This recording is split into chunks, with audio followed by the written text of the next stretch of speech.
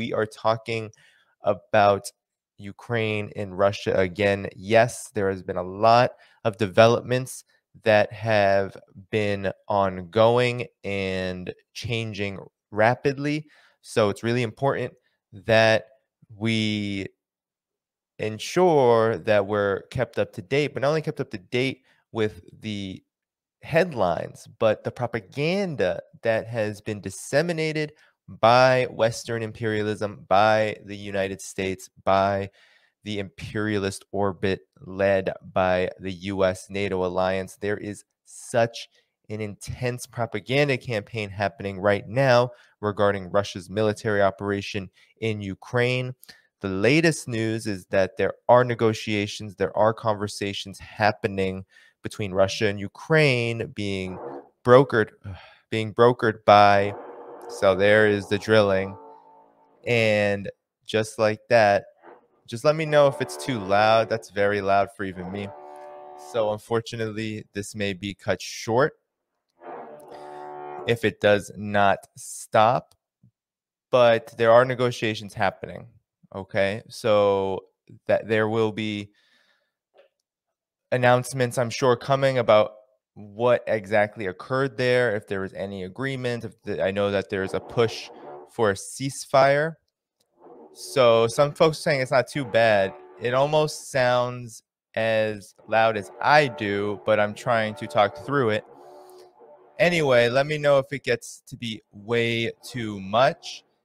And if so, I will postpone the stream. Something like this, I may not be able to reclip or anything. But nonetheless, it's super distracting, and I'm going to try my best not to be too distracted. So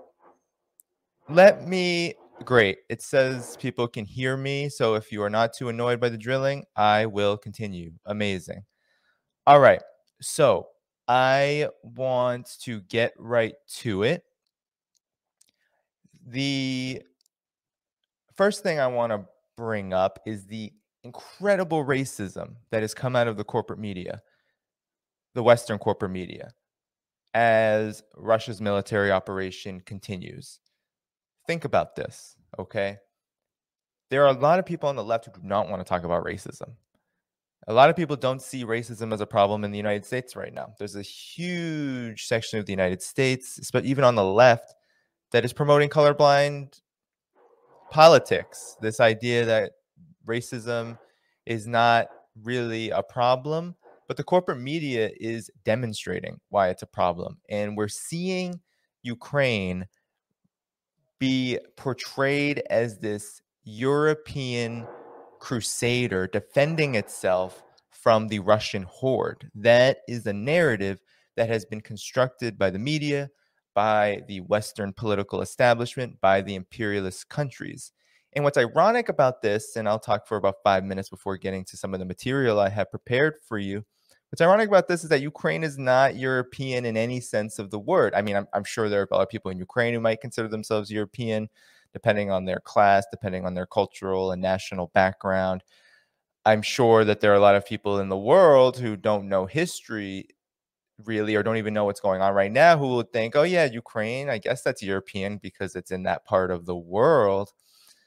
But if we're talking about in the political sense, in terms of how Ukraine has been treated, it is not European. And what do I mean by that? Europe is the citadel, or the former citadel, of imperialism before the United States became the world superpower after World War II.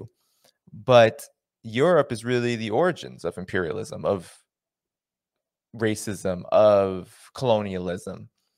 And the ironic thing here is that in the 21st century, in 2022, to call Ukraine European flies in the face of political reality. The European Union has not even admitted Ukraine into its alliance, its economic alliance, its financial arrangement, nor has NATO admitted Ukraine at this time. I know that there are discussions about both happening. The European Commission is funneling weapons from all the different European countries. NATO is talking about the possibility of admitting Ukraine at some point based upon Ukraine's decision, right? This puppet government's decision, but whether it wants it or not. But Those things are not a guarantee by any stretch of the imagination. It is just as likely that Ukraine will still remain outside of NATO and outside of the EU, which in effect means that it is not considered European, right? That is the political reality of the 21st century, of 21st century imperialism that is dominated by these military and economic institutions, these consortium of the political states, the state apparatuses of the monopoly capitalist class. That's what the EU is. That's what NATO is.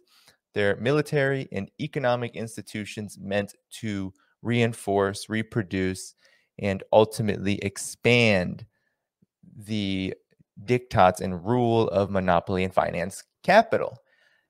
And so Ukraine isn't a part of that.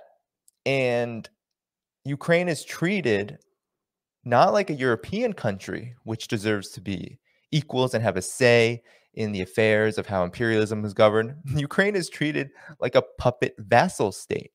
The United States helped engineer the coup in 2014 via the most heinous right-wing fascistic elements that exist in Ukrainian society, only to then indebt the country via the IMF, create economic catastrophe in the Ukraine, and essentially treat the Ukraine as just a proxy for this larger new Cold War on Russia.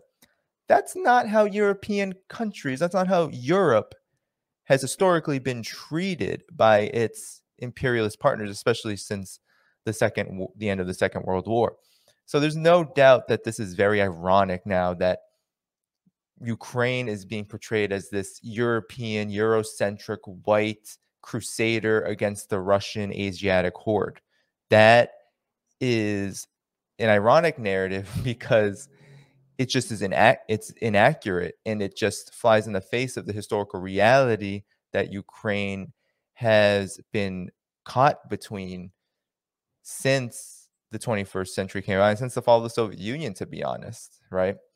That is just one main point I wanted to make to begin, is that this racism is so violent. It's part of this propaganda war, and we're going to take a look right now.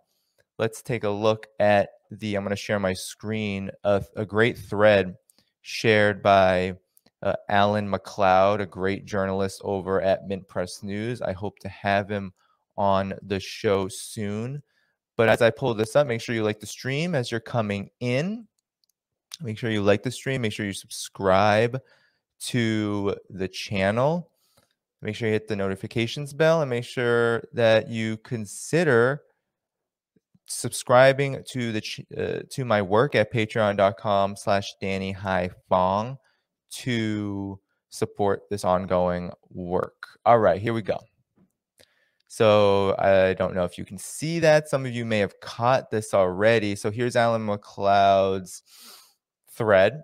So the most racist Ukraine coverage on TV news. So here we have the BBC talking to Ukraine's Deputy Chief Prosecutor David Saakashvili, and he says here, and I'm going to turn on the audio for you all so you can hear this. Here's what he says about the intervention. European people, I'm sorry, it's very emotional for me because I see European people with blue eyes and blonde hair being killed, children being killed every day with Putin's missiles and his helicopters and his rockets. And so, of course, I understand and respect the emotion. What you were outlining there is this tension between... One more time. Sorry, it's very emotional for me because I see European people with blue eyes and blonde hair being killed, children being killed every day with Putin's missiles and his helicopters and his rockets. So there you have it. I don't know if you can hear that, but basically what he's saying is that blonde hair, blue-eyed people sounds like fascism to me. Blonde hair and blue-eyed people are being killed by Russians, and so that is what makes this conflict so tragic. But let's keep going. Okay, so that's just one example of Ukrainian former prosecutor talking about this. But now here, let's see CBS News. Let's listen to what Charlie D'Agata has to say. Let me go back to the beginning here. Now with the change the calculus entirely. Tens of thousands of people have tried to flee the city. There will be many more. Now with the Russians marching in, it's changed the calculus entirely. Tens of thousands of people have tried to flee the city. There will be many more. People are hiding out in bomb shelters. But this isn't a place, with all due respect, like Iraq or Afghanistan, that has seen conflict raging for decades. This is a relatively civilized, relatively European, I have to choose those words carefully too. Oh, yeah, you do, because they're racist. So what's interesting there is you see Charlie D'Agata literally doing mental gymnastics in his head as he tries to work out a way to say what he wants to say without promoting the most heinous Eurocentrism and racism. So basically saying that, oh, yeah, those savages in Afghanistan or Iraq, Kiev is nothing like that.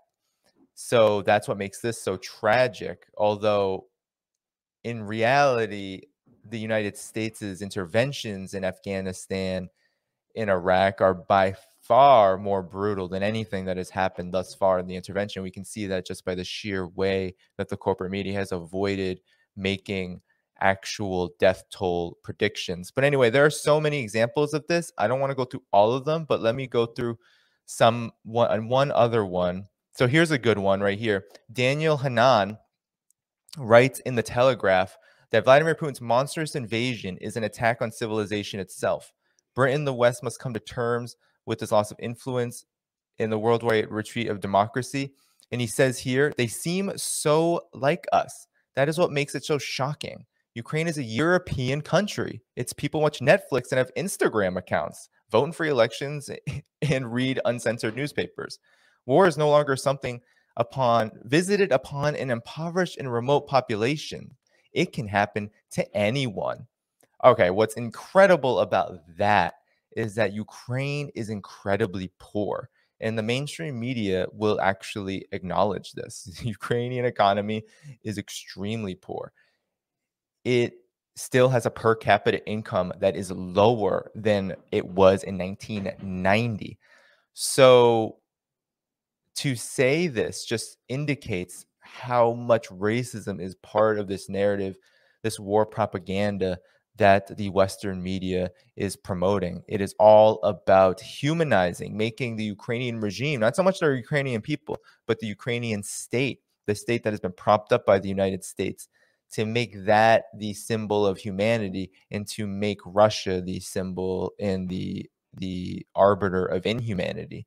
And so that's what we have here. And here's another one. This is another good one, this time from ITV in the UK. Now the unthinkable has happened to them. And this is not a developing third world nation. This is Europe. It's Robert Moore here. So it's not the unthinkable has happened. This is not a developing third world nation. This is Europe, she says. And so here we go again, French TV saying it's an important question. We're not talking about Syrians fleeing. We're talking about Europeans. So refugees of Ukraine are far more important than the refugee crisis in Syria and the broader Middle East. I mean, it's just over and over and over again that we're seeing this. But I digress. That's just a little taste of the pure European racism, Eurocentrism that we're seeing